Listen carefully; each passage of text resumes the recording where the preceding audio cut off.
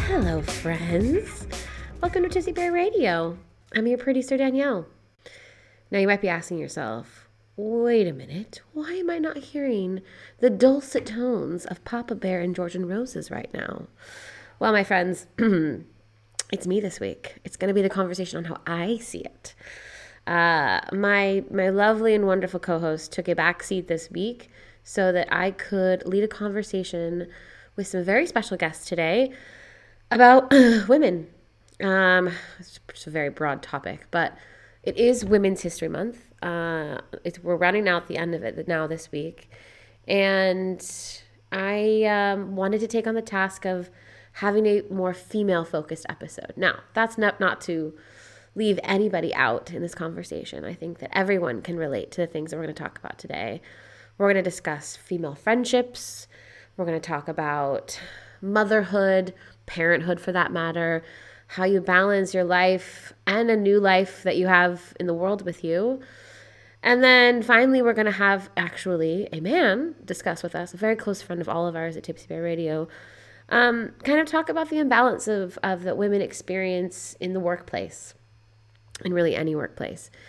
And, you know, how as a man you can support women in this situation. So this episode is really special to me because it was fairly challenging to figure out how I wanted to present these topics. And in all fairness, we did have, I've spoken to quite a few different women that I admire, that I look up to. And, there's so many ways we could take this. So I, with hopefully the support of my my two lovely co-hosts, I will be able to bring you more of these kind of conversations and not just talk about, natural born females, but also talk about trans women's experience, talk about the non-binary experience, talk about an experience that's not just relegated to, a cis female's experience. I identify as queer, but I am a cis white female. So of course my experience is going to be slightly limited to my experience. So what I have realized in talking to people I wanted to interview for this show and in really thinking through how I wanted to best present this is that I want to take myself selfishly, in these conversations with women that I admire, that I look up to. Some I don't know at all. Some are in fields that I, find super interesting or are male dominated typically. And I want to just give a spotlight to at least one part of their story. And hopefully in this process and in this episode, and hopefully many more to come, you, the listener, will gain some little insight into the world of, obviously these are their specific experiences, but I think many women in particular can relate. And some of the conversations aren't the easiest ones to have. It requires a lot of honesty. It requires a lot of looking at some not beautiful parts of yourself. But I really believe, and speaking for myself, honestly, doing the work is so important. And I'm just going to you're going to get a little bit of Danielle right now.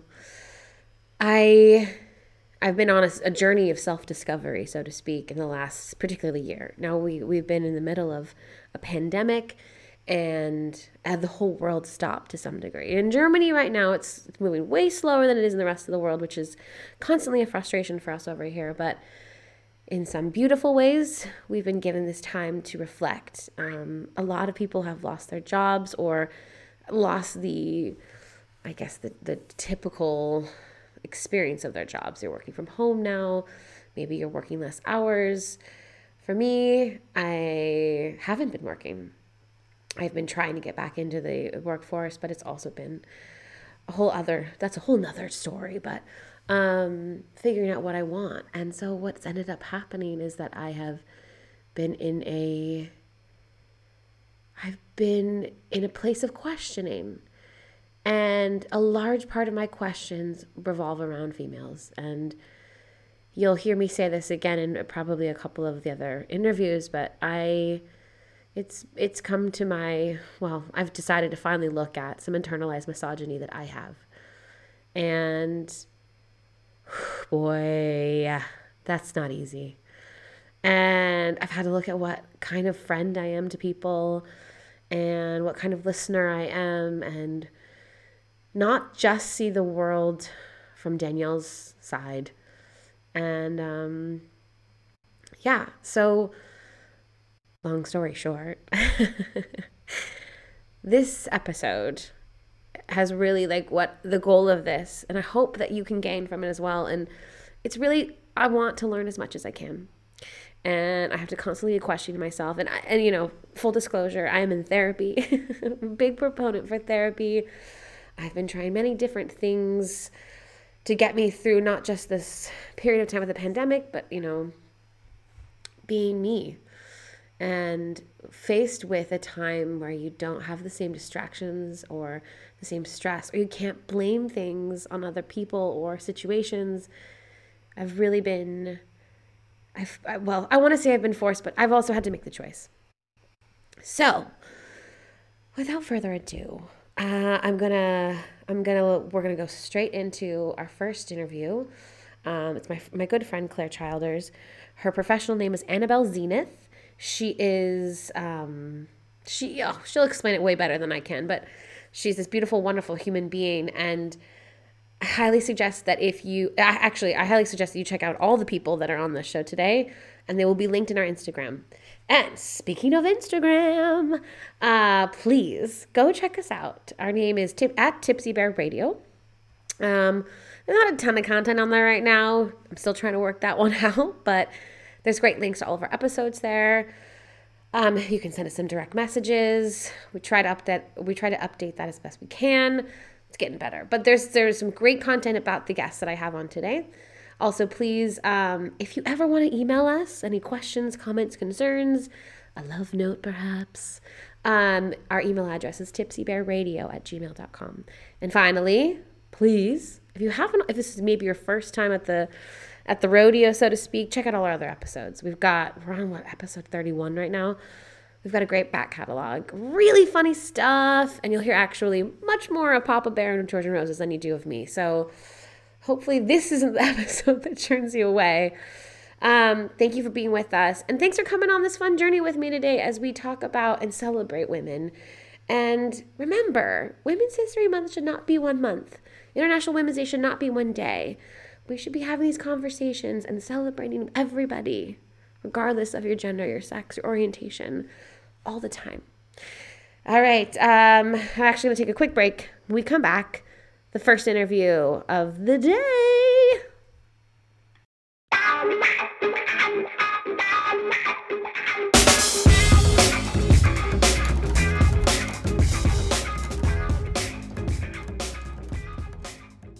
Welcome back to Tipsy Bear Radio. I'm your producer, Danielle. So today I'm having a conversation with my friend Claire.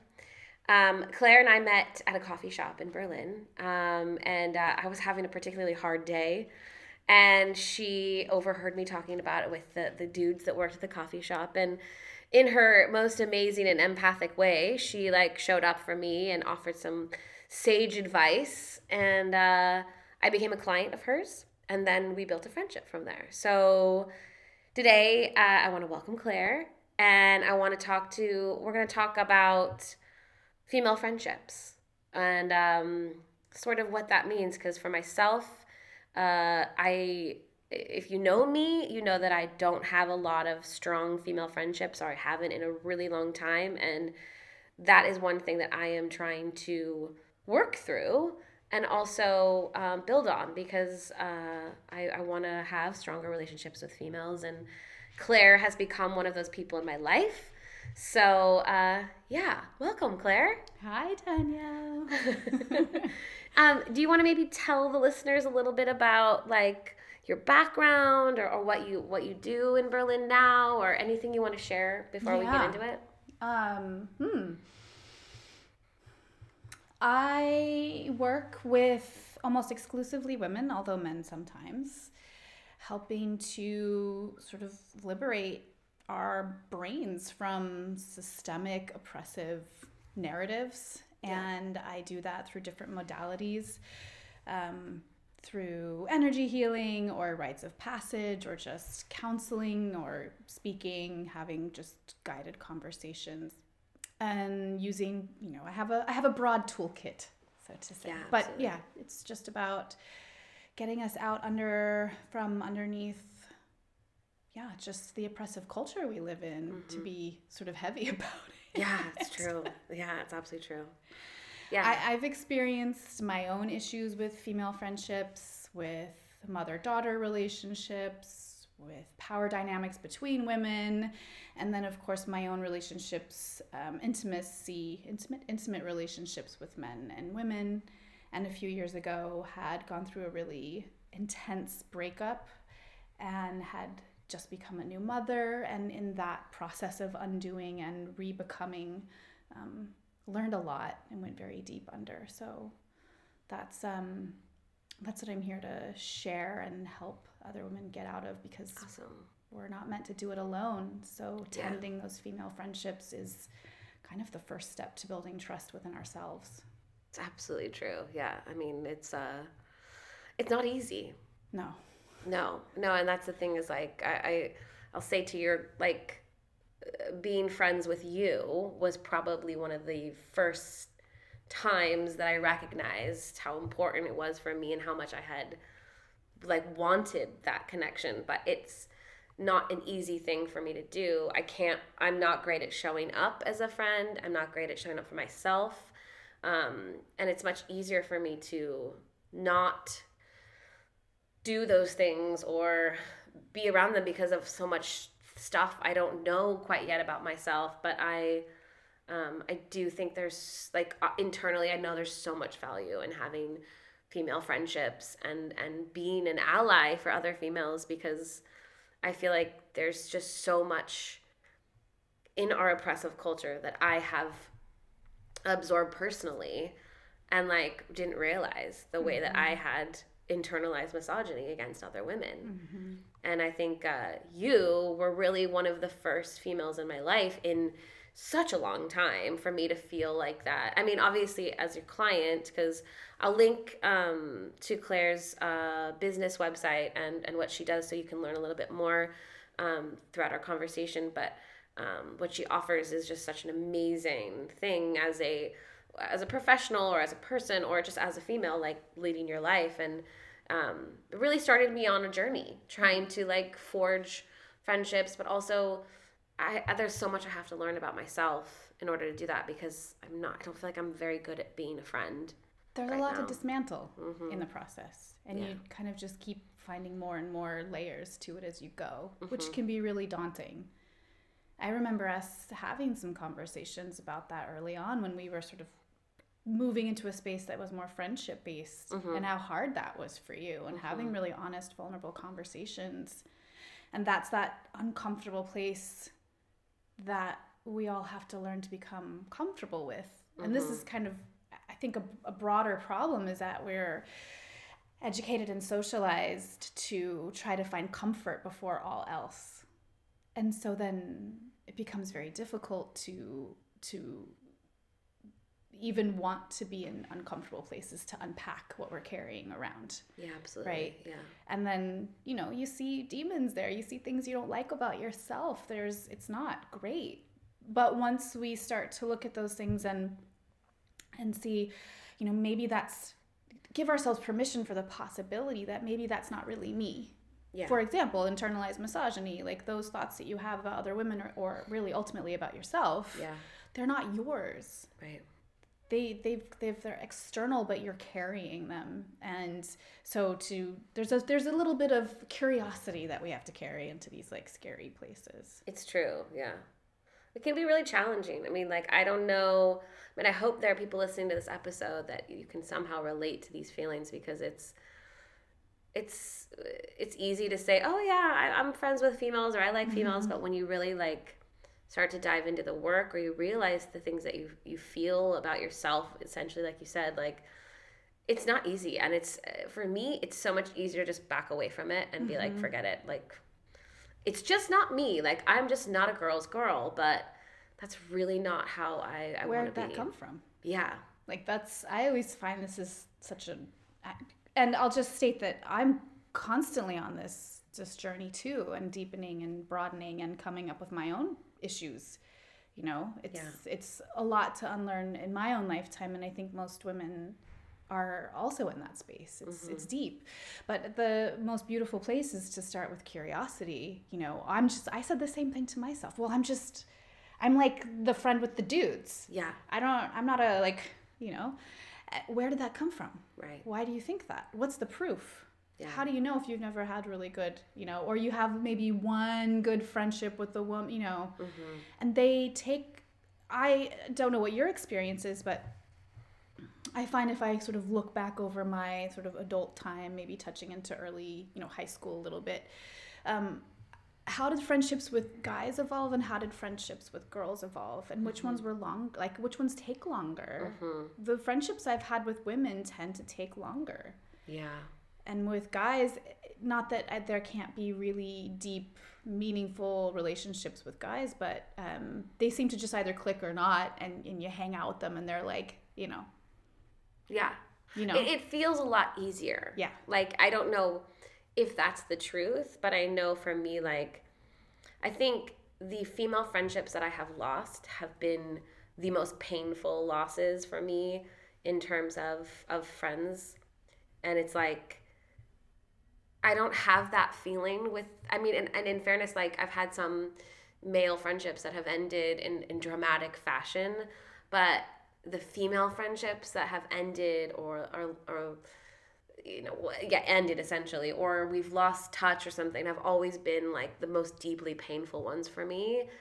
And I think in recent time, I lost two significant friendships in the city that were female, and they were two of my closest friends. And it would be easy for me to say that it's their fault, but in reality, like, I own a lot of responsibility, and we all just sort of stopped talking to each other after a time where nothing was ever resolved. It still isn't. I don't think it ever will be at this point, because I think there must be a lot of pain on both sides, but it's always been easier for me than to go to a place where I can just, like, go hang out with a bunch of dudes talking about sucking dick and, like, drinking and, like, forgetting about things, it's like, and I think it's really challenging for me to trust in those friendships, because, like you said, they do take longer. Well, also look at what you said right there. It's super interesting, like hanging out with the dudes talking about sucking dick or whatever. Well,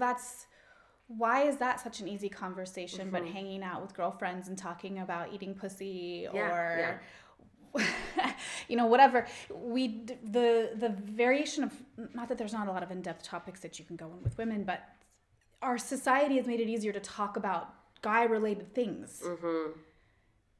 And there's almost an expectation, I think, sometimes that if you show up as a woman in those space, that's what you have to talk about. There's no flexibility, and Absolutely. That's what it is. But, like, if you haven't had a close relationship growing up with your mom or with a sister that was a deep and meaningful relationship or whatever, you didn't build up what that's even like, how to show up in those spaces with other women, and even just like a level of communication. Yeah. I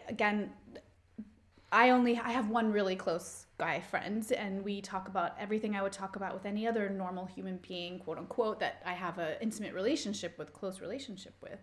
But I definitely have dude friends where we just talk about really surface stuff. Yeah. But the women friendships that I have in my life at this point in my life are all very deep and vulnerable. And it's because my expectation of the communication level that I'm going to receive from the close people in my life has changed. And I'm not allowing myself or forcing myself to be less than that person who wants to communicate that much. Like, I find it less interesting to have those surface relationships with women or men. Than I do to have I want boundaries to be talked about in the beginning of our friendship. I want to talk about how can I know how to show up for you, and let me tell you how you can show up for me in case I ever need it, and so that there's some feeling of what that container of friendship looks like. And why isn't that something that we couldn't all have the possibility to talk about? Because I think a lot of the reasons why we don't make these friendships is because we're unsure what does that friendship look like? Yeah. What are the expectations? I don't want to step on someone's foot. I don't want to, women are taught, be nice, don't make any problems, no confrontation. And then we try to do that with each other, and then we just, talk shit behind each other's backs or don't communicate things directly. Right, this exactly. is super problematic. Yeah, absolutely. I mean, I think that's why, like, it's also so fucked up the way that society dismisses female friendships, or like it capitalizes on this like female on female violence with each other. Right. Like we're all catty, which is sure, like if you want to deduce it down to that, yes, of course women exhibit catty behavior. How quote could we unquote. Not? They haven't given us very other options. Exactly, they haven't been modeled for us, and we've been shown that we should be competing with each other for the attention of men. Whatever. I mean, it was men, and now it's mutated into other things, but ultimately that's what it's down to. You take away a woman's education, you make her wear really weird clothes that restrict her movement over hundreds and hundreds and thousands of years, and this is what's going to happen. Women, life finds a way, and it mutates, and if it mutates into the edge of cattiness, backbiting, and manipulativeness, that's because women have no other option. Right. It's true. Yeah, it's I mean, like my brain sort of just like explodes thinking about this, because it's such an unfortunate thing, because I think I've felt this for so long, and I'm one of 4 girls of my family. There was 1 boy and then 4 females, and I am not close with any of my 3 sisters. I mean, I'm closer with one of them, but like we were all sort of brought up to compete with each other, right. and it creates a lot of shitty feelings between all of us, and there's just this like competitive nature, and there's this tearing each other down, and I love my mother to death, but I don't think she knew how to appropriately model strong female. I mean, she made 4 very strong, independent, opinionated, wonderful women, but I don't know that she knew how to handle the nature of girls together. Do you know what I mean? Yeah. And then I had a stepmother who was my therapist, and then married my father, and it was like story for another time. But then it was just like I just kind of always grew up in knowing like women were just never really on your side, and now it's like for me, I think I don't know how to show up properly. I am a shitty friend. I can 100% admit that, and it sucks to say it out loud, but I am. And I'm a shitty friend to everybody in my life, especially to myself. And I think the thing is that like with men, I have found that they don't really give a shit if you don't call them back. They don't care if you don't show up on time. Like they don't expect you to show up for them or yourself, which now for me is changing in a way where I don't really want that to be the basis of a friendship, because I've gone through a year of questioning things and like trying to better myself and struggle like hugely.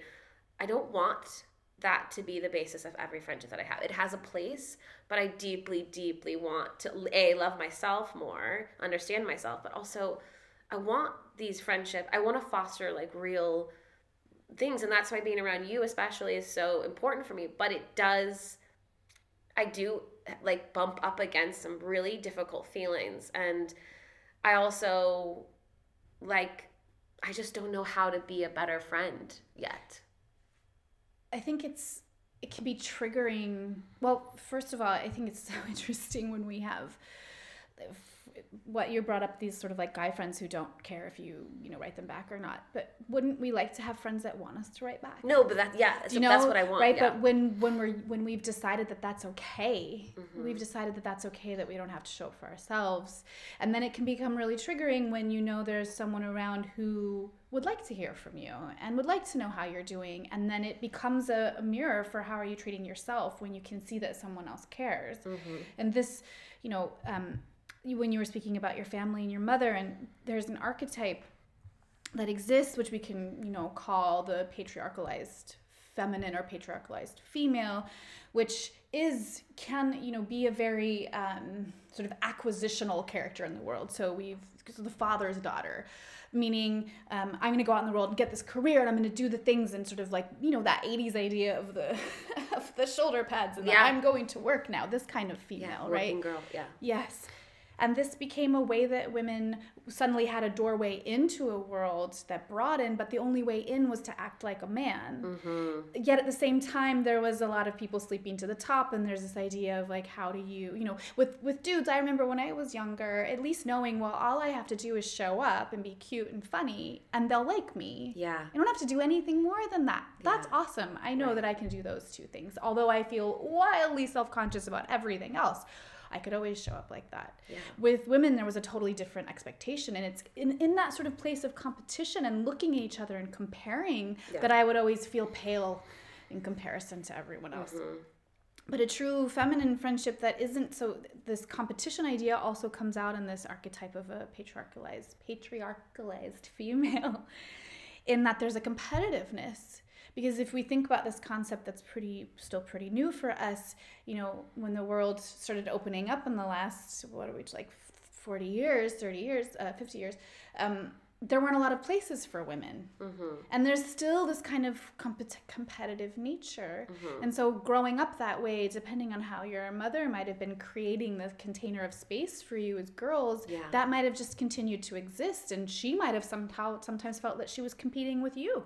Yeah, no, I think it's absolutely true, because speaking of my mom specifically, I think she had gone from being, she was the oldest daughter of 6 or 7 kids, and she basically was taking care of the children alongside her mother from the time she was very little. Mm-hmm. And my mom had this desire to be a nun, like she grew up very Catholic, and then she ended up getting pregnant with her first child quickly out of high school, and then she was the role of the mother, and she worked alongside her first husband. He worked on a fishing boat in Alaska, and she did all the cooking on the boat, and like she had to leave behind her desires for a college degree while he got his. Mm-hmm. And then she ended up having more children, and she never, I think you're totally right. I think, my mom and I have struggled with, because after she divorced her first husband, she had 3 children.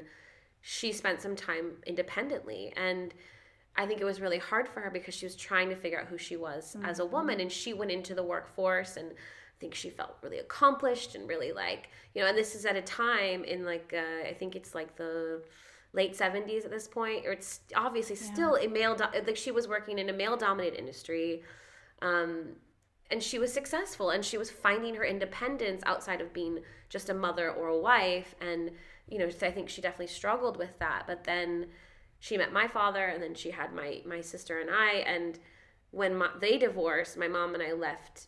My parents split up, and my younger sister stayed with my father, and I went with her. And I think she struggled with, also having 4 daughters that didn't have to live by, the confines of the world at the time when she was that age. And I think I never really thought about it like that, but I do think and now my mom and I have a much more developed relationship, and we're still learning how to do it. But, it was hard because I, as a child and as an adult to some degree, I always felt like she wasn't caring for me. Mm-hmm. And now as a woman who I'm at the age where she had already had 5 kids at this point, I think almost nearly had 5 children. And I don't have children. I don't think I ever will have children, but I have the luxury of the choice to move to another country, decide on the career I want to have, decide on the relationships that I want to have, be open about who I am. And my mom really appreciates that. And I think I was so resentful to her for not being what I thought was a better role model or a better mother. And now I'm realizing, as I'm a grown woman, what the struggles are that she went through. And I was birthed with those. I carry my mom's guilt about not getting to do the things that not guilt, but the regret or the shame or the guilt of not getting what she wanted. And it's it's a heavy thing once you realize that, but it's also I can see her in such a more beautiful light now because she did the best that she could with what she had. Mm-hmm. And I think that's her and I talk now, and we've made beautiful amends to the pain that there existed for years. And I think I walk around villainizing women often, and feeling like a victim. And I think it's such an easy place to go to, because for me at least, and now I'm trying to appreciate things differently, I guess. Well, whenever we go through that series of reflections where we can see our caretakers in a different light, we start to soften with our own internal judgments, because we are projecting this expectation of how they could have done things better, or, the way we wanted it. And there's very often a lot of truth in that, but they're also only human. Right. Which means that so are we. Yeah. And then that judgment shifts, and it starts to soften our own inner critical narratives, our own harsh expectations. And when these things start to soften, and in the glorious situation where a relationship with a caretaker can become more positive and more intimate, I think that adds an even extra element to help support the growth of female friendships. But very often we have to go back to those places of these first female relationships and take a look at what happened there. And like you said, like, what did you inherit from your mom, who she did do the best that she could, because look at what she had to grow up with.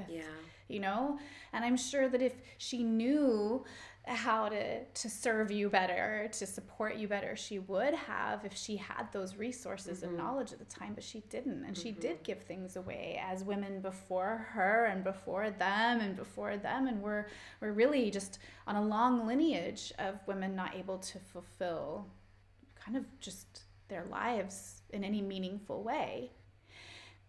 So we're all, as women, walking around carrying this baggage, whatever, everyone having a different story, but a similar story. And until we can be soft with the caretakers. And I just want to take a moment to say, in case anyone's listening who has a particularly bad relationship with a caretaker where there was extreme mishandling or misconduct, like, it doesn't mean forgiving someone at all. It just means being able to not define ourselves by the way our caretakers treated us, and realize that's a separate issue than who we are. But when we begin to soften into that inner judgment starts to shift, and then the judgment we project onto other women begins to shift, and we begin to have compassion. And when we can come, it's so cliche, but it is really true, that when we can find ourselves, and sometimes it's fleeting, in these places of compassion, then we can build a better friendship. Because, sometimes you don't text me back right away. Sometimes I don't hear from you for weeks. Yeah. But I also know what that's like. And I don't need the validation from you to make me feel okay for who I am, because I'm able to source that for myself. Yeah. And so when I'm in that place, then I can respect that maybe you're not, and you're doing what you need to do, and I respect that you're doing the caretaking that you can right now. So I hear from you when I hear from you. Yeah. It's not a problem. There's never a judgment. Right. And hopefully you know that and feel that, and I think sometimes that can be triggering for someone to also know that, to be like, oh fuck, they don't, like it's a whole nother thing. Totally. But you sit with that uncomfortableness. Yeah. And at the end of the day, you still know that when you're ready to reach out, you can. Yeah. And that is a really healthy, sort of just in general, archetype that we can all, again, I'm going to use that phrase, soften into. There's something very nurturing and cherishing about that. It's, I'm not going anywhere. Yeah. Because it's not a competition. I'm not easily offended. And if something came up, we would have a conversation. Absolutely. Yeah. That's it. Yeah. And there'd be a chance for each party to be able to discuss what's going on. Yeah. And if we decided that didn't work, we could part our ways like adults. Absolutely. Yeah. And then this is what makes female friendships so gorgeous, because I'm not worried that you're going to cheat on me, for example, or like hurt my feelings that way. Yeah. It's really just trusting that if there's something to be brought up, you'll bring it up. Yeah. And I've noticed in my life that it's through having to have had those conversations with other women friends that I've learned the insane value of that. On that note, we're going to take a quick break. So, as the boys would say, go grab yourself some biscuits and zect, and then we will return to finish out our conversation with the lovely Claire. And yeah, so don't change that dial. You are listening to the Tipsy Bear Radio podcast.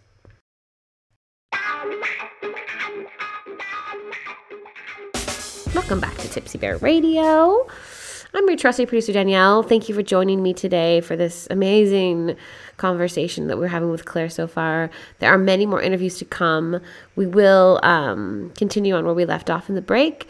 Again, we're talking about female friendships. I hope even if you aren't a female identifying person, that you can still find some value in what we're talking about, because it really does relate to across the board. So I'm going to let Claire take it away.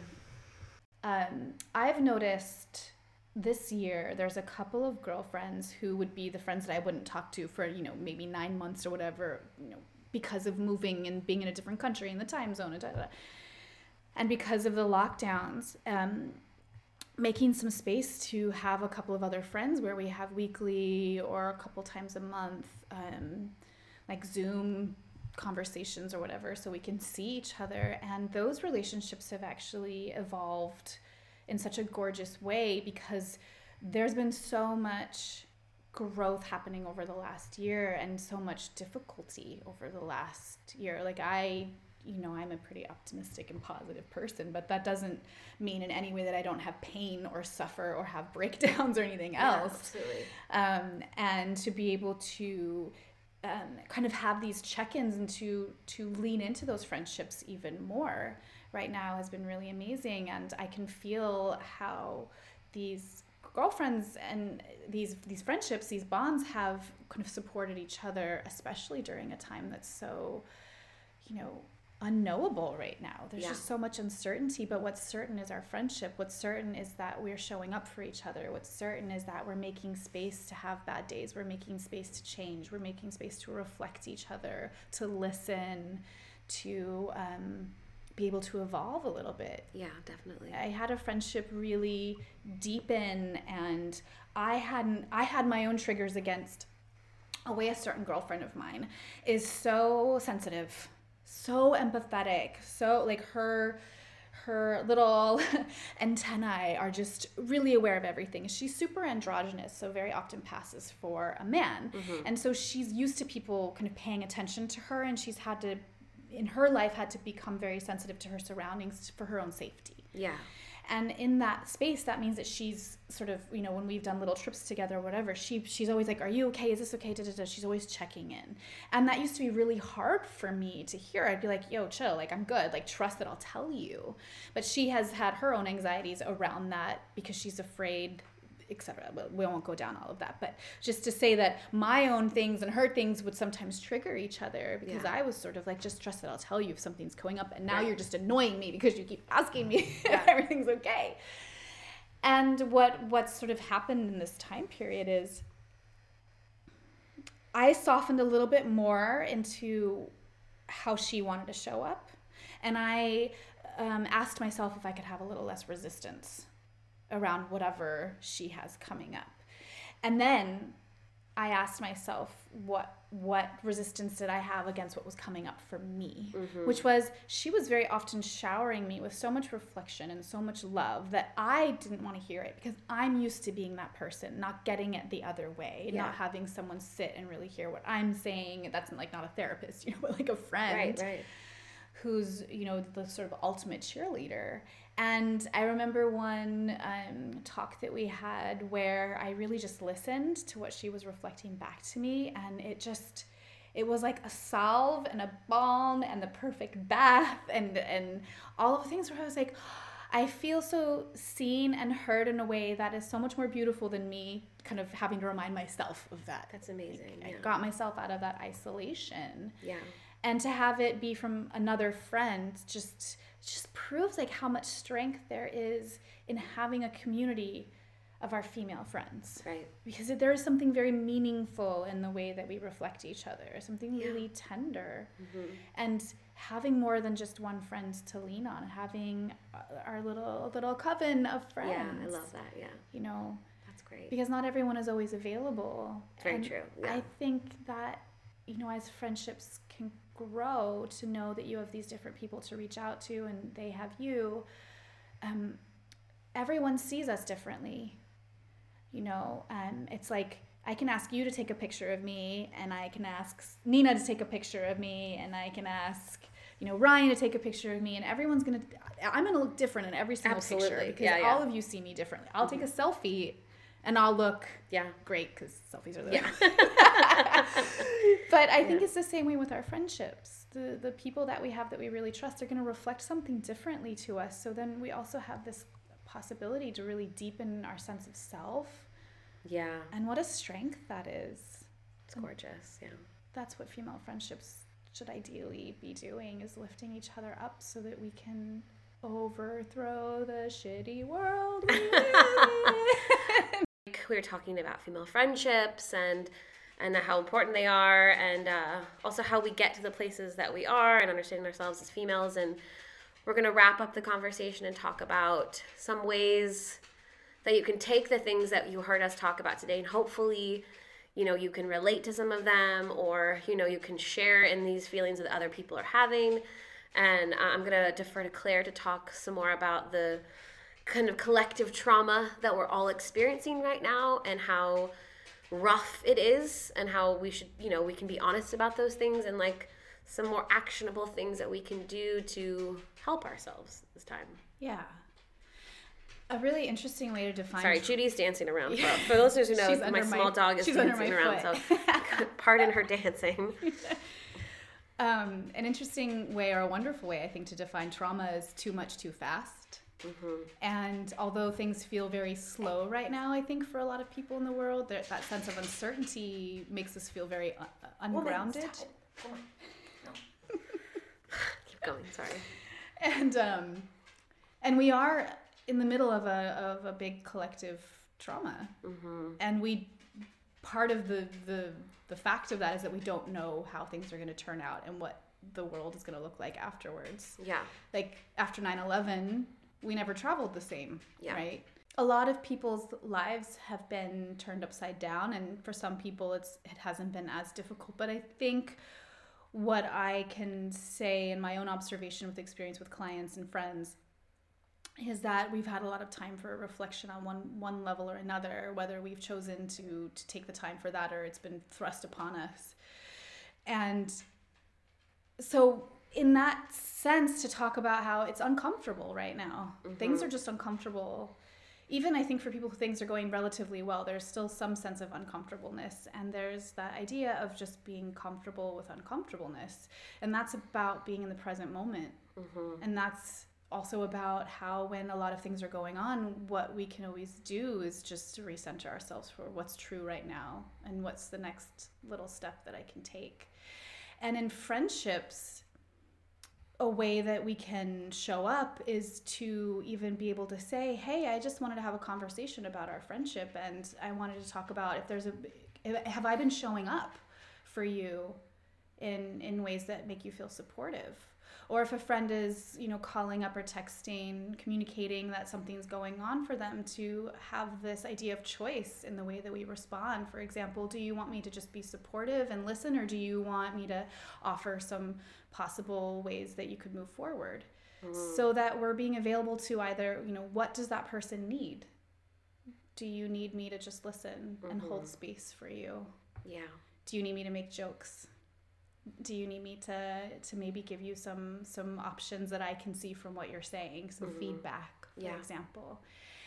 And even just having that conversation opens up the possibility to know that in the future you could also say that when you call up a friend and say, hey, I'm going through a lot right now. Are you available to listen? I'd really like some advice. Or I really just need someone to hear me right now. I just need to cry. I just need to be angry. I just need to whatever, so that there's that idea of just communicating and mm-hmm. stating our needs. And in that, on a deeper level, we really are talking about boundaries, and we're talking about getting clear with what we desire in our relationships. And that work also means that we have to be clear within ourselves. Yeah. So it's very layered, and it's such a rich experience. And a lot of it is, again, this idea of just softening into the moment. What's present here. Right. I love that. That's beautiful. I highly encourage, if you have the means, to check out Claire's work online. She on a very basic level, she offers tarot readings. She offers aura portraits. She also offers really beautiful, wonderful energy healings, and a lot of her work is also bespoke. So if you have needs, you can talk to her, and she can tailor something to what it is that you're looking for. And she works with people remotely. She also works with people directly in Berlin. But I would highly suggest that you check it out because her work is really amazing. And at some point in the near future, Claire will have her own podcast where you can hear her talk more about the things that she works with and how she can help. And as somebody who has been, not just as a friend, but as a client, deeply affected and impacted in a most positive way, I highly suggest, this is my 4-star rating. Claire, can you tell them where they can find you on Instagram or online? At Annabelle Zenith. Online, website, Instagram too. What you'll find online or on Instagram is very limited. I just have the basics, sort of a la carte stuff, but I do offer like a discovery call for anyone who wants to just talk to me, and very often that just leads to sort of coming up with utilizing whatever I have in my toolkit to be able to serve you and what you need. Yeah. So yeah, it's and for men and women. Like I know plenty of men that I have sent her way that have felt totally changed by their experience with her. So if you're a man listening to this episode, good on you. But also know that the work is not just limited to females. And all of this conversation today has been something for me as a female that I wanted to discuss with another female, but this is a conversation that is important for everybody. 100%. So, and I highly suggest if you are a man listening to check her out as well. Like, her work is amazing and one of a kind for sure. Thank you, Danielle. Yeah, thank you. All right, so we're going to take a quick break. Thank you again to Claire Childers. You can find her under Annabelle Zenith on Instagram. All will be linked in on our Instagram as well. So stick around. Go grab yourself a coffee, a drink. Take a moment to reflect on the beautiful words you just heard. But please come back because there's more to come. And it's the Tipsy Bear Radio podcast. And in case you hadn't heard earlier, check us out on Instagram. It's at Tipsy Bear Radio. Feel free to send me an email. It comes to all 3 of us. I love mail. It's tipsybearradio@gmail.com. And we'll be right back.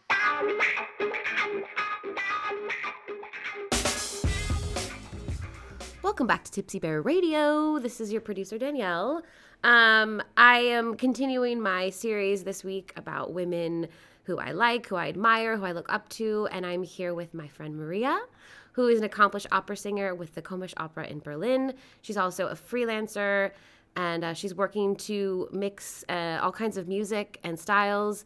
And she's here today to just chat with me about what it's like being Maria. Yay. Welcome. Thank you. So again, like, the show is all kind of about what the female perspective is for me. We're celebrating Women's History Month. The guys aren't here with us this week because they took a back seat to me leading the show, which has been really exciting. I just kind of want to dive right in and tell me. Take the stage. Yeah. Go ahead. Well, what do you want to know?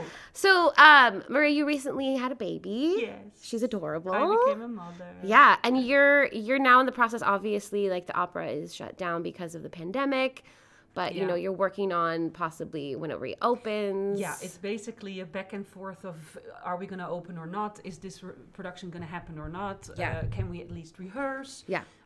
That's where we're at now, and it doesn't really look good at the moment. It might happen because we're now in the 3rd wave, as they call it. Right. So it might happen that we are shut down again. Yeah. But still, you know, you try to keep working and you try to be hopeful, and hopefully we can at least do something. Yeah. To keep creating. Yeah. What's it like for you now that you've had the baby and you're like working towards going back to not your old life, but you know, it's been a crazy year for me because for everyone, of course, but for me it was also kind of a blessing to be pregnant and be completely busy with that. Yeah. And this whole like FOMO that a lot of pregnant women have when they get pregnant and they can't really do anything anymore. I didn't have that because none of us could do anything anymore. All the bars were closed. I didn't have to miss out on anything. And where other artists were very much panicking and very stressed out about their work, I didn't really want to work because I was so much in my own pregnancy bubble and growing this baby. And then also when she was born now almost 5 months ago, I could have my mother, how do you say that in English? Mutterschutz in German. So it's like my maternity leave and all of that. So I was in this really nice bubble of being a mother, pregnancy, and this whole COVID thing kind of passed me by a little bit, work-wise. Yeah. Up until a few weeks ago where I started working again and kind of preparing for what's to come. And then I also was hit with this whole idea of, oh, no, shit, actually my job is not existent at the moment. Yeah. So that's the first time that I really started noticing the negative effects in my work of COVID, because I've been out of the running for a whole year. Right. Pretty crazy. And especially as an opera singer, as a singer, it's you need to kind of, upkeep your instrument, your voice. And I have not really done that a lot. So I'm now really much in the process of just doing exercises vocally and making sure the voice is in place and preparing for what's to come, if there is anything to come. Right, exactly. Yeah. It's a scary time. It is. And it's also very weird. I think colleagues of mine in the opera as well, they are saying right now, what are we actually rehearsing for if we don't really know if we can perform it? Right. Because the rehearsals sometimes take place and they do want to have something prepared in case the opera opens again. Yeah. But that is a whole different mindset of working if you don't even know that you're going to really put it on the big stage. Yeah. So that's a little bit of a weird time. And then next to that, for me, comes juggling it with the baby and making sure that she's well taken care of. And then it becomes hard that there's no family around in Berlin. And also it's not really possible for family to come and visit right now with the situation. So that's been quite a full-on motherhood job already. Right. Yeah. Yeah, I mean, I think you and I talked about this separately from the podcast the other day, but it's often like a conversation among women who become mothers and then want to go back into the workforce or, go back into the career that they had previously or pursue something else outside of being a mom. And there's a lot of shame that I think comes from society or question about how women can do both. Yeah. Or how can we have it all? It's actually funny that the question is asked because men never get asked that question. Never. Can you do both? They will just be a father and also a businessman or something. Yeah, exactly. And for women, it has to be an achievement if we can do both, which of course it is. But the fact that it's asked and the fact that we have to really fight for that is actually already quite strange because you would imagine that if you have a baby with your partner, it's an equal job. Right.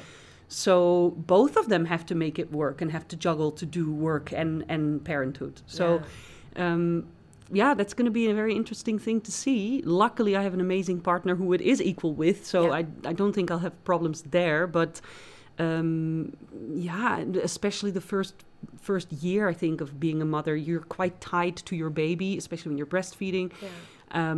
That makes it very difficult to go back to work full time anyway. Yeah. Plus, you have, of course, the whole pregnancy with maternity leave before you even give birth. So I think if you have a baby as a working woman, you could think that you're really out of the running, definitely for half a year or so, maybe even longer. And that's tough. Where do you pick up from where you left off then, and how do you keep your quality? How do you make sure your work is the same as it was before? Maybe it's even better, who knows, because it gives you a lot of experience and a lot of wisdom as well, I think, to become a mother. But for me, that all remains to be seen. I'm really at the beginning of this. So my working life is going to start very soon. And then we'll see how I can combine it. As a single woman without children, and I don't know for myself if that's something that I necessarily want or will have in my life, I wonder if your feelings about being a mom and having a career changed after you became a mom, like what you thought it would be like. Yeah. I mean, obviously it changes because you now have a child and like no, it definitely it definitely changes perspective. I mean, I was a very career-driven person before. Right. And I think I still am, but it has become less because I see now that I have a baby, for some reason it's just shifted completely to her. Right. But this is also what we talked about the other day. Yeah. I am not one of these mothers who think that is all that my life is going to be from now on. And I still feel this very strong drive and a very strong fire inside of me that also wants to do things apart from being a mother. Yeah. And I'm very happy, actually, that that's still there, because it would be a shame if I have to kind of give up my entire career for this baby. And apart from that, also what we talked about already, which I think is very beautiful, is that as a girl, maybe, because I have a girl, baby girl, I think it's very important for her to see that her mother will be always there for her and she will take care of her. And I want her to feel safe and taken care of and get all the attention that she needs. But I also want her to see that she has a strong mom who also works, and that is very important to work and to also make a contribution in the world and to really kind of leave your mark. And that's actually a beautiful lesson that you can give your baby as well. Yeah. So it has to be a combination. But I do think in certain ways the hunger that I had before for my career and this kind of need to do it and to go to the highest level and to really bust myself for it, I think that has changed a little bit. And I think that's actually in a good way, because I've become a little bit more slowed down and a little bit more forgiving about myself, also the mistakes or the perfectionist that I was. Still, of course, in singing I have to be, but the choices that I make in my career, they don't have to be so all important, 100,000% focused on that. And that gives a little bit of peace as well in my mind, which is good. That's great. Did you have a strong mother figure? Was your mom was she career driven as well? Like, did you have a strong female figure in your life that also led this? Actually, yes. My mother is a singer as well. Oh, wonderful. And she was in an ensemble, singing ensemble that actually toured the world. So I remember as a child, when I was in primary school, my mom would be on tour maybe 3 times in a year, and she would be away for 3 weeks or so. And my father would do everything by himself. Yeah. So he would be the father that just also cooks and washes. And I come from a small village where the women there that then would pick me up, or my father would pick me up from school, and the women, other mothers were like, my God, you also do laundry? And they were completely shocked that my father did that as well. Because none of the other men would do that. Not really, no. It was kind of a old-fashioned town, actually, if you think about it. But my mom was away for long stretches, and also back then you didn't have Skype or FaceTime or anything. So we would maybe speak to her on the phone once or twice, and she always would bring gifts. And I remember we got to keep a diary in my class in primary school where I could write down every day what I was doing, just to see for my mom to read it afterwards. That's cool. Yeah, but I was always it was always. Oh wow! What is happening there? Ooh. Anyway. Where did I leave off? You were talking about your mom being away. Yeah. It was always. It was never weird to me. I think as a kid, you just take how it comes to you. You don't know any better. So I saw my mom as a singer, and I saw her on stage, and I saw her in beautiful dresses and really like the stage live and everything. Yeah. That probably also inspired me to want to do the same. Right. But she was always a very strong mother figure and working woman. I think that's great. Both. In the last interview that I had on this episode, we were talking about female friendships, but we also talked about maternal figures and how it sort of shapes, obviously how you are as a woman or what you become as a woman, but it also shapes your relationships with other women. Yeah. And I had said in the last interview that I didn't grow up. I mean, my mother was a fantastic mom, but she was a mom of 5. She struggled with having a career and being a mother, and and this was back, in like the 90s, and she felt a lot of shame for going back into being in her career, and she never really got to see that. And so I think for me, it was a struggle to grow up. I mean, that's also why I think maybe shaped why I'm probably not as keen on being a mom, or I don't see, because I didn't necessarily see these positive ways to do it. No, you saw it more as a prison or something that would limit you a lot. Yeah, because I think my mom was she struggled with the choices that she had made to become a mother, which she was very young when she had her first children. Yeah.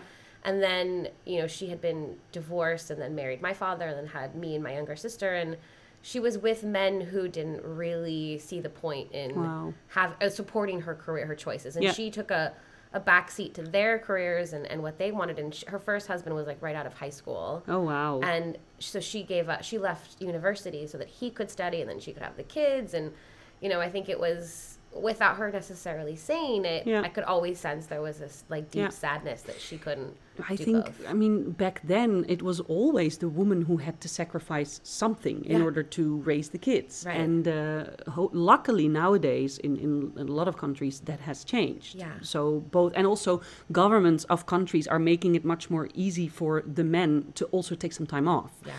which makes it, of course, more easy for a couple than to do it together. Yeah. But it must be a crazy time back then to really be a mom and only a mom, and that is expected of you. Yeah. And the other hopes and dreams that you might have had are just kind of pushed aside. Yeah. But you also see a lot of women, I think, when they are a little bit older, like in their 50s or 40s, that they actually wanted to have a second career, or they take a different path, and they renew themselves in a way because they want to have that life that they maybe couldn't have before because they were raising children. Right. Yeah, it's an interesting thing for sure. Do you think that, I mean, quite obviously it would be more difficult if you were alone or didn't have a supportive partner, but do you think that obviously plays a big... Oh, definitely. Yeah. And I really think also, I mean, if you have the luxury to hire help, that is also, of course, a huge help that will help you tremendously. But and I think also Dennis, my partner, and I, we're planning to do that in the future. And luckily, German has a great system. I mean, we can send our baby to kindergarten when she's already only 1 year old. Yeah. So that will give us at least 5 days a week during the day that we have time for ourselves again, and that we can work and all of that. So that's great. But I think also next to that, we don't have family that lives in the city here. So we have to also hire help to make sure we get by, because I don't think it's possible without. Yeah. The systems in Germany, for our listeners that are not in Europe, they're so much better than in the States. And the States is still struggling with, like, I think the maternity leave, like, legally is only like 6 weeks, 6 to 8 weeks. Yeah, that's crazy. And some companies now will offer a longer period of time, but I think the longest that I've heard about is 6 months, whereas Germany is what, like at least a year? So me and my partner can both take together 14 months of paid leave. Okay. Or I can take the double amount myself. Yeah. So we can kind of choose between the two of us, like who's taking what. Mm-hmm. And you can also take this time up till the 3rd year of life of your kid. So, for instance, I have now taken my maternity leave from, let's say, January to now. Yeah. But it could happen that after summer, I want to actually take 2 months again. Right. And then I can just say, I'm going to go into my maternity leave again. And that is just the most ideal way. Yeah. And if you then get 70 or 80% of your normal salary paid, then that's an amazing way to do it. I mean, it also, like, I think gives some, I mean, I'm going to assume here because I'm not a mom, but some much needed, like, bonding time with your child. Definitely, yeah. And that is, of course, in this situation for me, it's been, especially for my baby, it's been actually a complete luxury because of the opera closing down. And me and my partner, we're both musicians. We didn't have much work going on. Right. So we have been at home with our baby for the first 5 months of her life. And that is something you hardly ever hear. Right. That you have both your mom and your dad around. Yeah. So that has been kind of a magical time. We've been in our bubble and just, being together with her. Yeah, how exhausting it also might have been sometimes. But still, of course, it's actually a beautiful thing. Yeah. Seeing the two of you parent is so cute. Oh, thank you. And the balance that you share with the baby. And your lives seem very much the same before the baby was born. It definitely put but our life upside down, especially in the beginning. And when you have a first child also, everything that happens, it freaks you out because you just don't really know yet. And I think if you have a second one, you kind of don't sweat it anymore because you've seen it before. But we also, the two of us, we were so shit scared in the beginning when something seemed to be wrong, which it wasn't. But you think all these things and you become so paranoid. And and then, the nights and sleep deprivation, that is also something that I've really underestimated that. What that does to your psyche, sleep deprivation and not sleeping, it is really insane. Yeah. And that is actually something I listened to another podcast the other day about babies sleeping and how you train them and all of that. But there was also a thing said about what sleep deprivation does to the parents and how sleeping is always seen as a luxury, which is weird because it is a primary need of our lives. Like it is something super, super basic. We all need sleep. If you don't sleep, you die. Yeah, absolutely. So if somebody says I'm tired and people are like, don't be such a baby about it, it's actually super weird because being tired is really not okay. Yeah. Because I've now experienced that firsthand. When I am not sleeping enough, I literally feel depressed. Yeah. And I don't really have any positivity or positive outlook on things, which is weird because I'm a crazy optimistic person. Absolutely, yeah. So, and it really also struck me like, why am I feeling this way? And then I had a good night And I couldn't even reach that feeling of the day before anymore. Like it was gone because I had a good night's sleep. Yeah, it really changes things. Yeah. So that is something that I'm also very curious about if I go back to work full time again. And I have bad nights, because there will always be bad nights with a baby. Yeah. And then I have to do a show in the evening. I am very, very terrified and scared and interested in how I'm going to get that done. But we'll see. Yeah, that's beautiful. See. Would you have any, obviously, like, there's men and women listening to the episode, but is there any kind of, like, words of wisdom now that you've become a mom, or you're going through the process of, transitioning back into your career, for anybody listening that they can take, or even if it's not another mother, or just anything that I think a lot of women are in a space where they're going through a challenging time, no matter what it is. I think generally, and this has been a very strong feeling of mine also before I became a mom, but I think it is extra important to me right now. I was always very much aware of the light in life, basically, and I always want to bring light. I think especially in these times, it is very important that we keep on going towards the light, that we create the light in other people.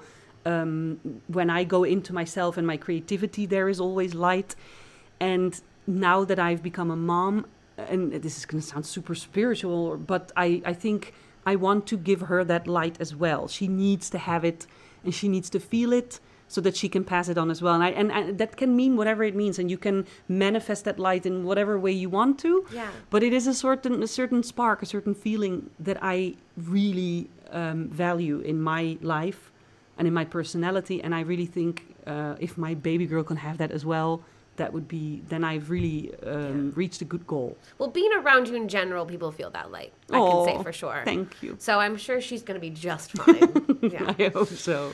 Well, thank you so much for You're sitting more down than welcome. with This me. was fun. Yeah, I really appreciate this. Again, I'm here with Maria. I'll put a link to your Instagram so you can find you and hear your beautiful voice.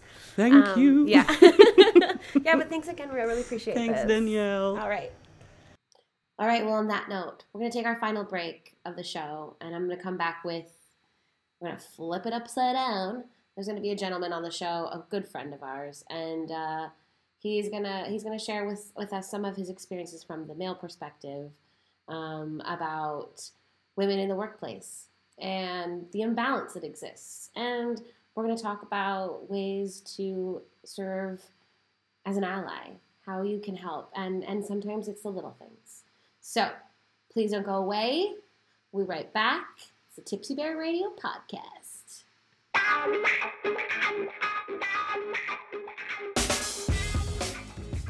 Welcome back to Tipsy Bear Radio. I'm your producer, Danielle.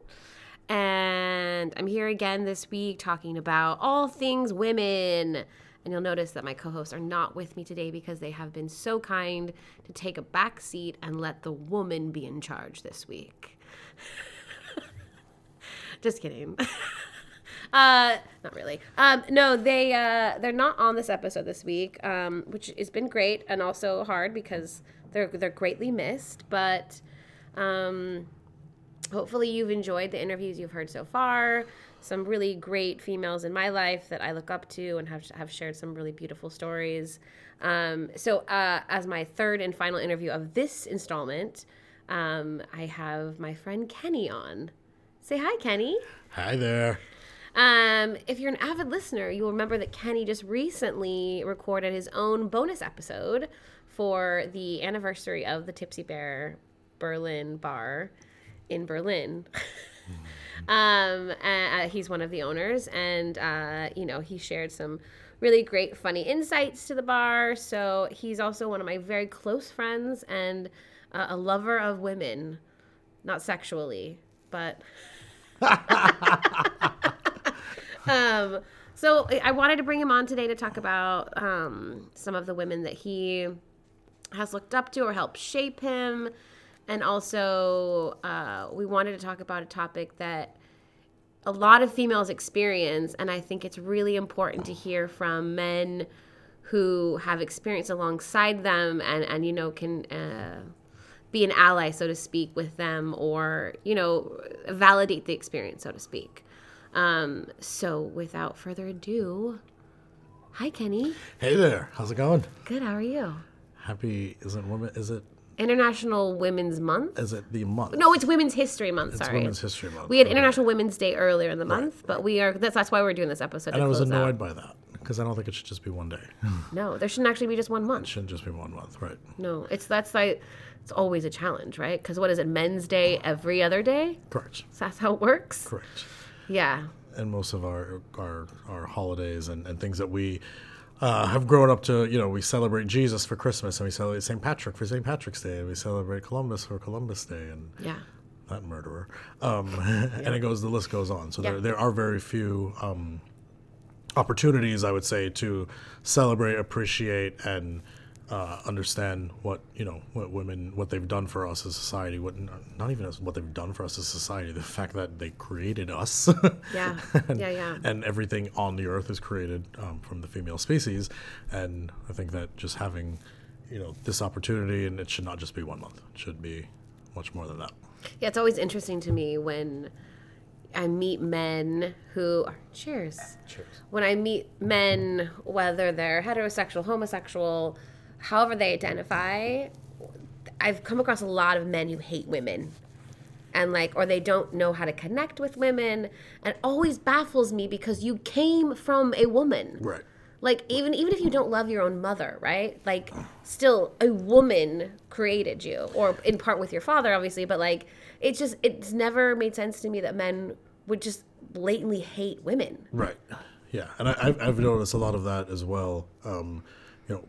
Working, not only at the bar, but coming from the corporate world, you would see it all the time, and I think that a lot of it is maybe the way someone was raised, where, woman is subservient and they're supposed to do this, this, and this, and the man is supposed to do, I was fortunate to grow up in a household where my mom, who is someone that I look up to, and unfortunately I didn't realize that it was this way in the world until I got out into the corporate world.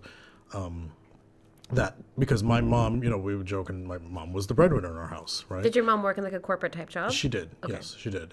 But she was the breadwinner, and she was the one who, had a larger salary than Dad, and so both your parents worked, right? Both my parents worked, correct? Yeah, but financially, she was making more money. She was making more money. Maybe one would say that because she worked in this massive conglomerate, and she was the secretary to the CEO of the company, so she was in a higher up position or whatever. Yeah, definitely.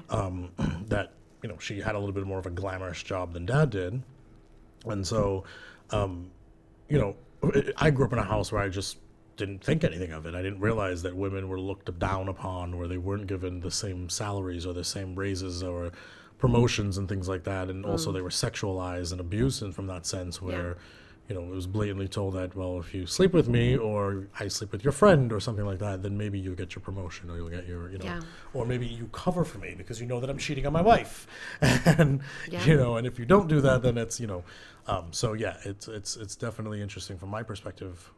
I feel, because Mom was the breadwinner, she was the one who, brought home the bacon, so to say, and I just assumed that this was not a thing until I actually got out into the corporate world, and saw, another very. Did your mom ever experience that? Did she ever share that with you? I never heard her talk about it. I never heard her say it, or I never heard her. You're not supposed to talk about it. Right. Exactly. She never really talked about it. She never, I'm sure it happened. But also my mom was very reserved and conservative and things like that. And so I think she just gave off this vibe as well, that you're not going to have these conversations with me, or you're not going to treat me this way, or you're not going to, I think a lot of times, me coming into the corporate world, I would hear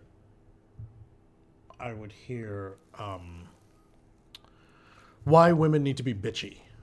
Right? That was a complaint about women, or it was, why do women have to be so bitchy, and why do they have to be so emotional, and why do they have to be, and I think a lot of males, they use this as armor, or they use this as that's what I'm looking for, as a defensive thing. No, maybe not a defensive thing. They use it as a rationale or reason to put women down. Well, it's a form of oppression. It's a statement of oppression. Absolutely. Absolutely. One of the individuals that I really admire is one of my my directors, who, when I first started my company, she was the director who basically signed my contracts, and she signed everything for me over at one of my my bigger clients. And you know, she was also really up there. And she was one of the few people that I didn't hear people would say, oh, so-and-so's a bitch, or she's, you know, nasty, or she's emotional, and she's, you know, and she was very well respected. And she was, you know, I always wondered, I said, what did Carol do to get that appreciation, that respect from people? You know, and it was basically like across the board, like nobody talked about it behind her back, like they were all respectful to her face. Yeah. Did you figure it out? It was the fact that she never let things bother her. She never let things really get to her. She was kind of saying, I have a job to do, and I'm going to base all of my things with facts, and I'm going to, you know, back everything up. But I did realize she had to do that, right? Versus if a male came in and said, we need to do this, this, and this, they would say, oh, great idea, Ray. Wonderful. Carol would do it, and she would automatically know that she would have to bring presentations, and she would have to bring numbers, and she would have to bring things, and she'd have things. Yeah. She'd have to have everything backed up in order for her to get that recognition and that, you know, and I think over years and years of doing that, you know, she taught herself how to get past this male misogynistic society in the corporate world of, you know. I wonder if it's still, I mean, I wonder, I mean, obviously it sounds like she had to build up this armor around her, right? 15 years. Yeah, and you can't, and at that point you can't let anything penetrate, even though, and you have to be like overly prepared, which, in my opinion, just fucking sucks to no end. And I guess that made her earn their respect because she didn't have any, like, outward feelings about things? I feel as though she had to earn her respect, and she had to repress her feelings, her emotions, her aggravations of, you know, her mom had passed away during the time or whatever, and I was the only one that she talked about it to, right? Which is a really tough thing where if she came in crying or whatever, people say, oh, there goes a woman again, being emotional, and, you know, and so unfortunately she had to do that versus there were men who, you know, I'll never forget a story of one of the directors or one of her colleagues had an affair on his wife, and then he took the week off because he was dealing with family issues. And it's like, well, wait a minute here. Well, because his wife caught him cheating. Yeah. And so, but he took the week off. He took the week off, and it was known that it was okay for him to take the week off because he's going through family problems, right? And everyone knew the reason with the family problems. It wasn't like a death in the family or something, you know. Yeah. It was the fact that he got caught cheating, and now his wife. Did all the other men know that's what it was? Yeah, everyone So they were knew. like, it's all right, dude, deal with your problems. Versus Carol, on the other hand, she would have to suppress things, and she would have to, and it's really, in my opinion, disgusting, and it's not, we're not going to say not fair, right? Because we're not on a playground, and, you know, it's truly an awful situation. And, you know, I was lucky enough to have, like I said, my mom and someone like Carol that I was able to say, okay, but outside of them, every other woman that I worked with or experienced went through this. They had to fucking fight. They had to fight, and they had to really overcompensate even, right? Always, and then that's where when you overcompensate, that gets exhausting for females. And then, you get kind of fucking bitchy, and you get kind of, you know, you give up sometimes, and you... Well, it's not even bitchy. It's like you've taken so much, and at some point you're going to be like... Your breaking point, yeah. Well, and I think it's total burnout. It's total, like, your feeling is just... I mean, in my own experience, I've so I worked for a company in Berlin, and what I moved here for, and I moved up in that company really quickly, and I was one of the very first women to be on the executive team. Right. C-level team, for people who understand that term. And what are they working at? Oh, George. And I had experienced so much of it in so many ways, like microaggressions as well. Yeah. You know, like I remember one of my first meetings coming in it was my very first C-level meeting, and it was all men. Now, mind you, these are men who would lose their shit over anything. They were spoiled brats. A lot of them were not qualified to be in their roles. I was new in it. I definitely probably wasn't as experienced as I should have been, but it was a small startup. They needed me to join. I was really good at my job. I walk in and they go, everybody be nice. There's a woman in the room now. I'll never forget that. And then every time we would have meetings, which would happen weekly, sometimes twice a week, if I had and I'm an outspoken, direct person. I say what I mean. And sometimes that comes across as quote unquote bitchy. But I think what happens is that if I expressed or challenge something, they would be like, whoa, Danielle, calm down. Like, And if another person could be totally irrational, throw things around the room like a baby, they'd be like, oh yeah, we're gonna listen. Yeah. And then it would get to the point where not the same group of men, because the hands of the company changed over, but I would walk into a room and they'd be like, hey, sexy lady.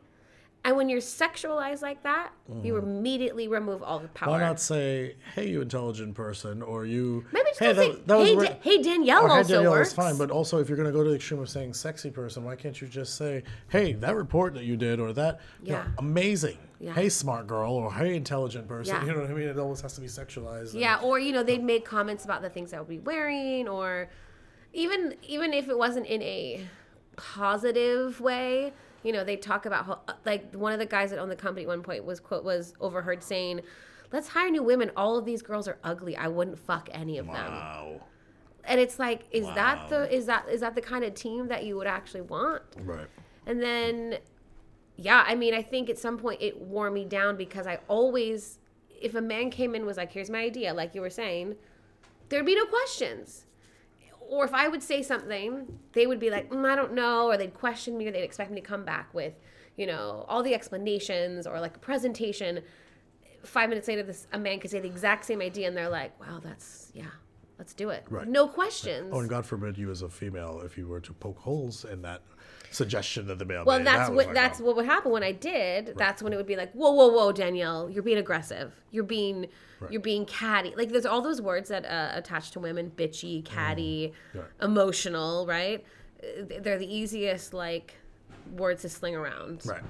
And I think so. To kind of like move it into a different part is also, as somebody who watched a lot of females in the companies that you've worked in go through this, and also like obviously Carol was, I wouldn't say a lucky one, she was probably just a tougher one and had to be the way that it was, and unfortunately no one should have to earn their respect like that by turning off all emotions and like playing by their rules, but unfortunately sometimes you have to. I think, like, I remember being in those rooms with all of these other executives that are all men.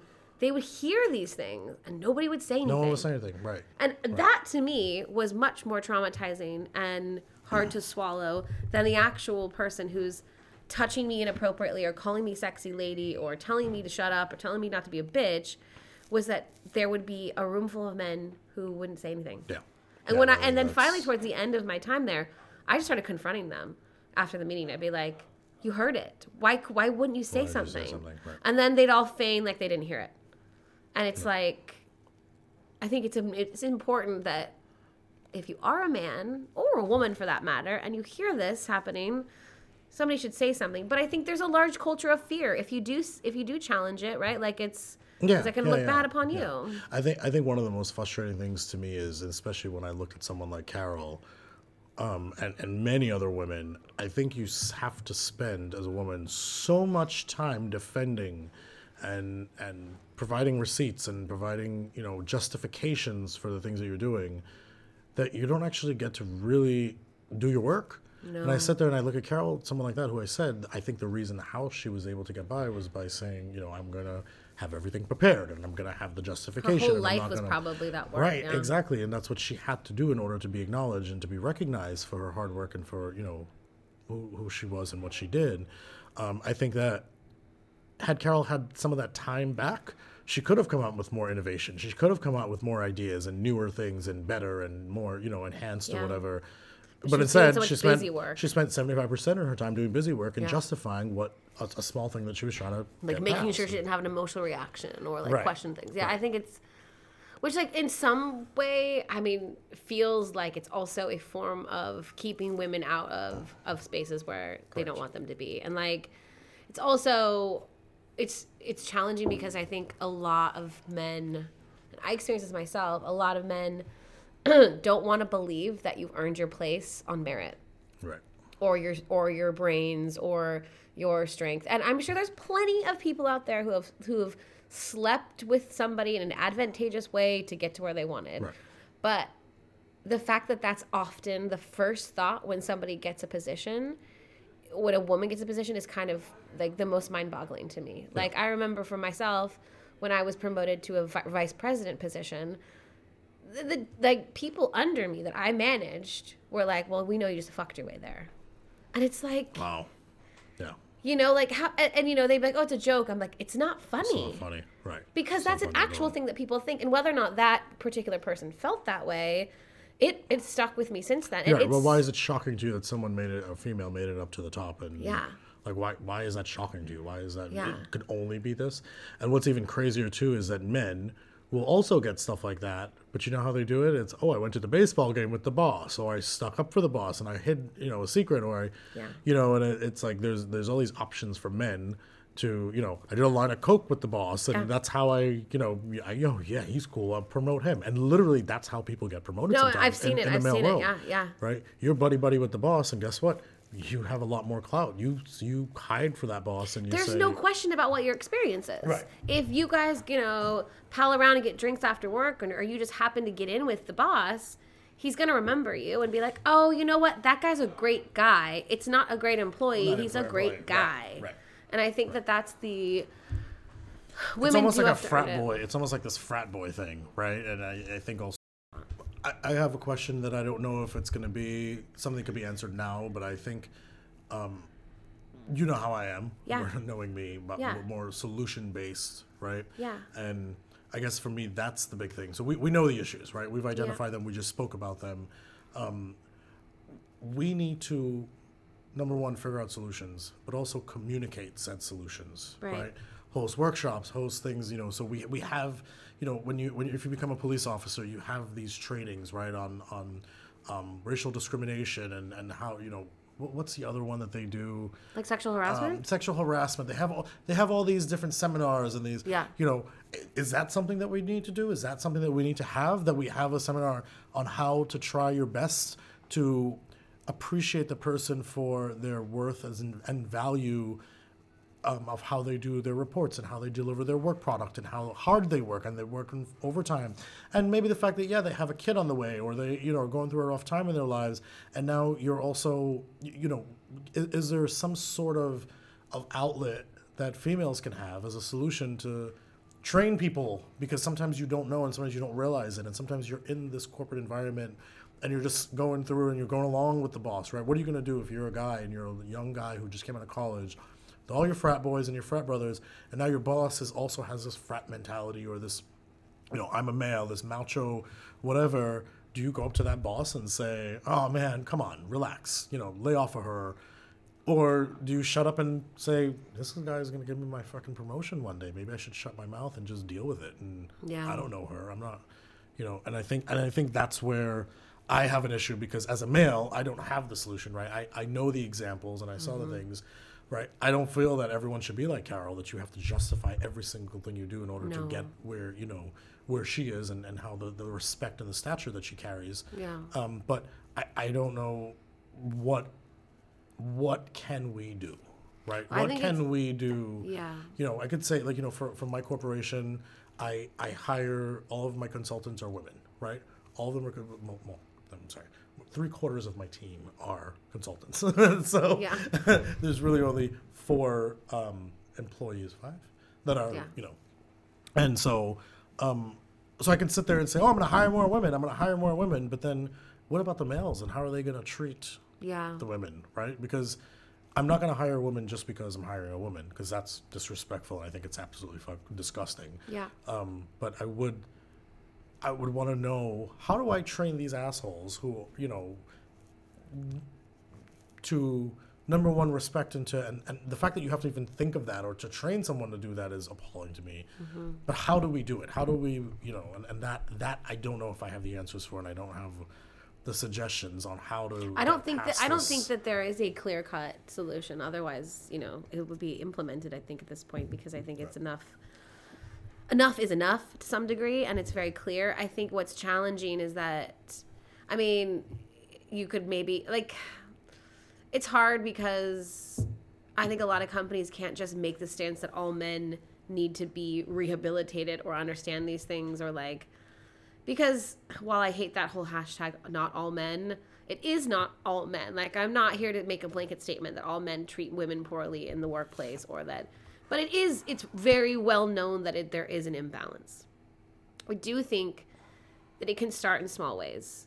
Absolutely. So if you're a man, and you, not even in the workplace, if you're out with your friends and you're with a bunch of dudes and they're just talking shit about a woman, like, have the courage to be like, yo, can we not talk about her like that? Right. Or don't engage, right? Or if you're working in an office right now, or a bar or a restaurant or whatever, or any kind of creative field, because this happens in every field, if you see it happening, you don't have to necessarily go to the boss and be like, yo, not cool, because obviously there's, like, that's not easy, but all that I had wanted when the men in that boardroom were hearing these things that they were saying to me, seeing my face turn bright red, not being able to speak because I was in total shock, all I wanted was one of them to be like, her name's Danielle. Right. Do you know what I mean? And that statement alone would have shut that guy up. Yeah. And maybe he wouldn't have maybe he would have said it again and it would have required another conversation, but I think it's important to say the things that don't feel comfortable, because there's this, like, I forget where I saw this, somewhere on Instagram or something, but it's like, there's this ideal that we need to protect our daughters. Right. Well, how about we teach our sons? Correct. You know, like, I think that it's important that, you know, if you have a son or you are a man, like, be teachable. And, like, there's plenty of topics about men, toxic masculinity. I don't think that it's necessarily easier for all men, but in this context, this is where it's important to be an ally in that way and just speak up. You know, like, I remember that time when I was on a work trip with a group of the team I was managing, and that's when that one member of the team said, oh, we probably fucked your way to the top. I heard that. There was another guy sitting there. He could have laughed uncomfortably, but he could have said, that what? Don't say, why would, she's your boss. You know, like, little things like that. It doesn't require a fight. It doesn't require an email. But I think that's, for me, that seems like the only clearer, or not the easiest, because it's not easy always, but, like, that's just what you can do to start. Right. Correct. I agree with that, and I think you said start small. We not going to be able to boil the ocean, unfortunately, but I think little things that we can do to, and also too, you know, even for myself, I find myself doing this. You know, when I first started my company, I always said, I don't want people with a degree, right? And people are like, what are you talking about? And I said, if you have one, great. But also, too, I want someone with experience. I want someone who, you know, who can speak authentically, appropriately, and things like that. And I feel as though, because you didn't see that the degree necessarily meant that they were such a great employee, right? And so the same way that I made that decision, that I don't see that the degree is absolutely necessary, and it's, you know, you have some experience and you can be trained, it's the same thing from the female perspective, that when one of my reports who's a female gives something to me, I don't question it. I just sit there and I say, okay, I'll go through it, I'll correct it just as I would with one of my male employees or something like that. But I don't question, and I do know for a fact in the corporate environment, because a female gives in a report or gives in some sort of work product, it's overly scrutinized. Yeah. Right? And so for me, that's one of the small things that I'll do. I'll sit there and say, you know what? I trust you just as though I trust everyone else. Yeah. Just because, you know, your gender should identify the fact that, and ironically, you're going to make the same mistakes that a male would make. Yeah. You know, and I've that's one of the other we're all things that humans. really, exactly. And that's one of the big things that I've always been annoyed with, that, you know, between the women working so hard, as I said before, or taking up so much of their time trying to justify and they're not giving themselves the full potential. Right. Or men are not allowing them the full potential. It's the same thing with that, where it's like, okay, well, women handed it in, so now we have to scrutinize even more. Yeah. I mean, think about, like, even what you said in that way, like, what if you just gave women the same amount of implicit trust that you gave a man? Right. And if she fucks it up, then tell her, you know, whatever it is. If I ever made a mistake in my work, I would always own up to it and be responsible for it. Right? And it's like, give me the opportunity to fail. And it's like, just that implicit trust, I think women, I'm sure the women that work for you probably felt this immediate, like, relief knowing that they didn't have to jump through hoops to get to where they wanted to be. Right. You know, like, I remember there was another time at this last company, there was a lot of really bad toxic things that happened there, but in my bonus structure, it was written that I had to get along with the other females. Like, what men's bonus structure says Right. that? Then you have to get along. There's with not a each other. fucking man who has a structure that says you have to be nice. Be nice, young man. Right. And then the amount of money I got was rated based on Right. how nice I was. So some man sat there and decided, you gave 67% of what I needed to do to be nice because Right. I heard you got into fights with other girls. And it also perpetuates this fucking nonsense. Right.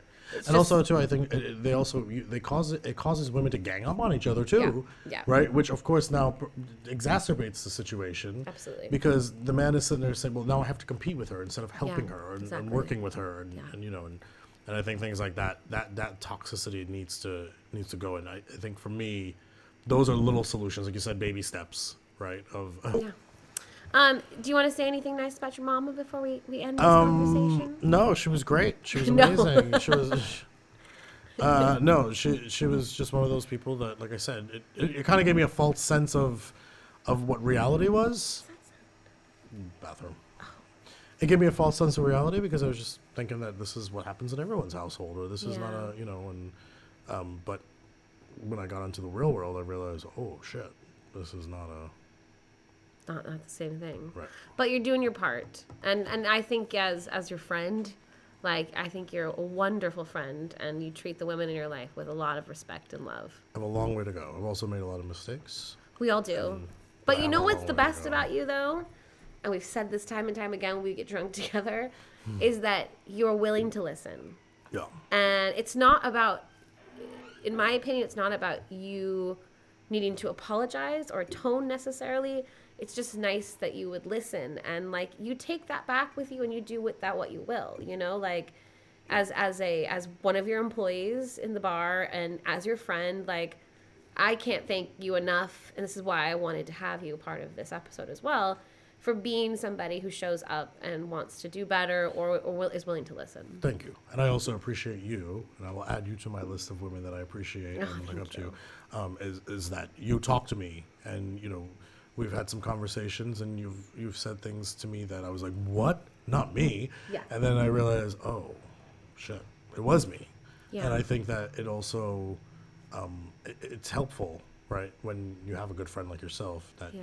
you know, you listen and but it shouldn't just be you, right? It should be any woman who comes up and says, hey, you said this and I really didn't appreciate it. Yeah. Right.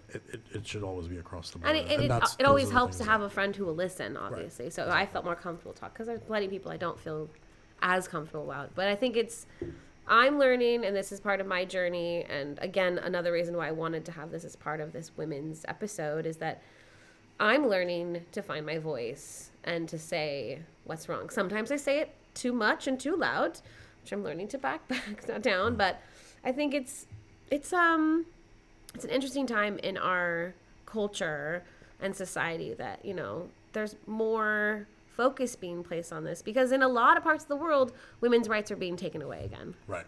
The U.S. especially is one of those places where they're trying to systematically dismantle what women have. Right. All right. Well, thank you so much for being a part of the podcast today. Thank you for having me. I really appreciate you sharing your thoughts with us. And,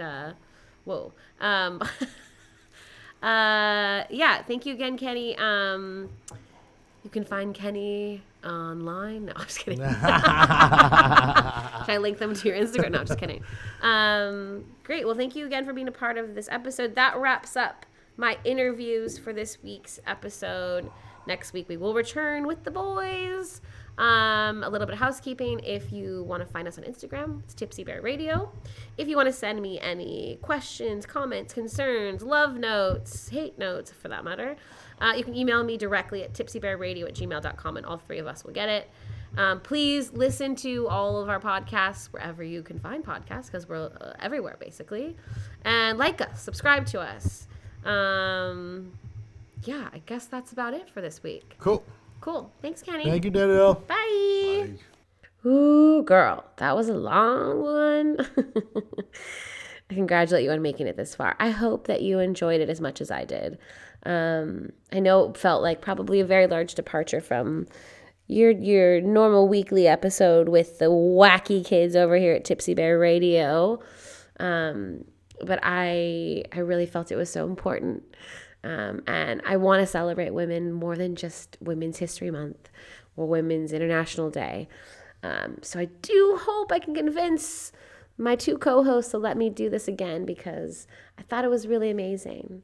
I want to thank my guests, Annabelle Zenith, Maria Fissela, and Kenny Ramcharan for joining me on this episode and watching me sit through interviewing, which is not my best forte. I also really want to thank my 2 co-hosts, Papa Bear and Georgian Roses. Those 2 goofballs really gave me free rein this week to create something really special. And their support and encouragement was really, really needed and appreciated. So thank you guys. We will return back to our regular scheduled programming next week. We've got a funny one coming up for you.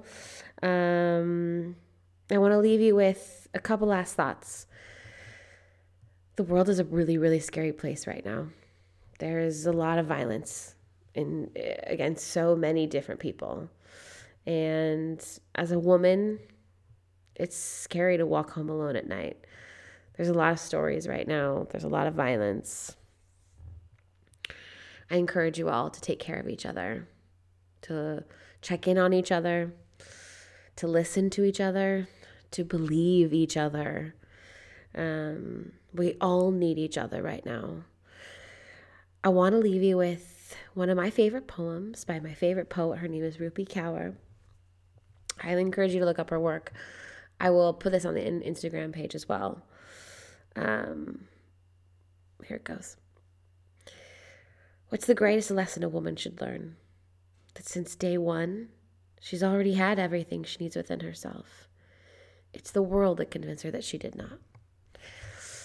I love that. It's a mixture of sad and uplifting, but a lot of her work is really beautiful. And so, again, highly encourage you to look at that. Thank you all so much for joining me on this journey. I hope that you enjoyed these stories today. I hope that you learned something, or you're going to keep questioning things, because good Lord, I know I am. And there are so many more stories to be told, so many more questions to be asked. So give us a shout if you want to hear anything.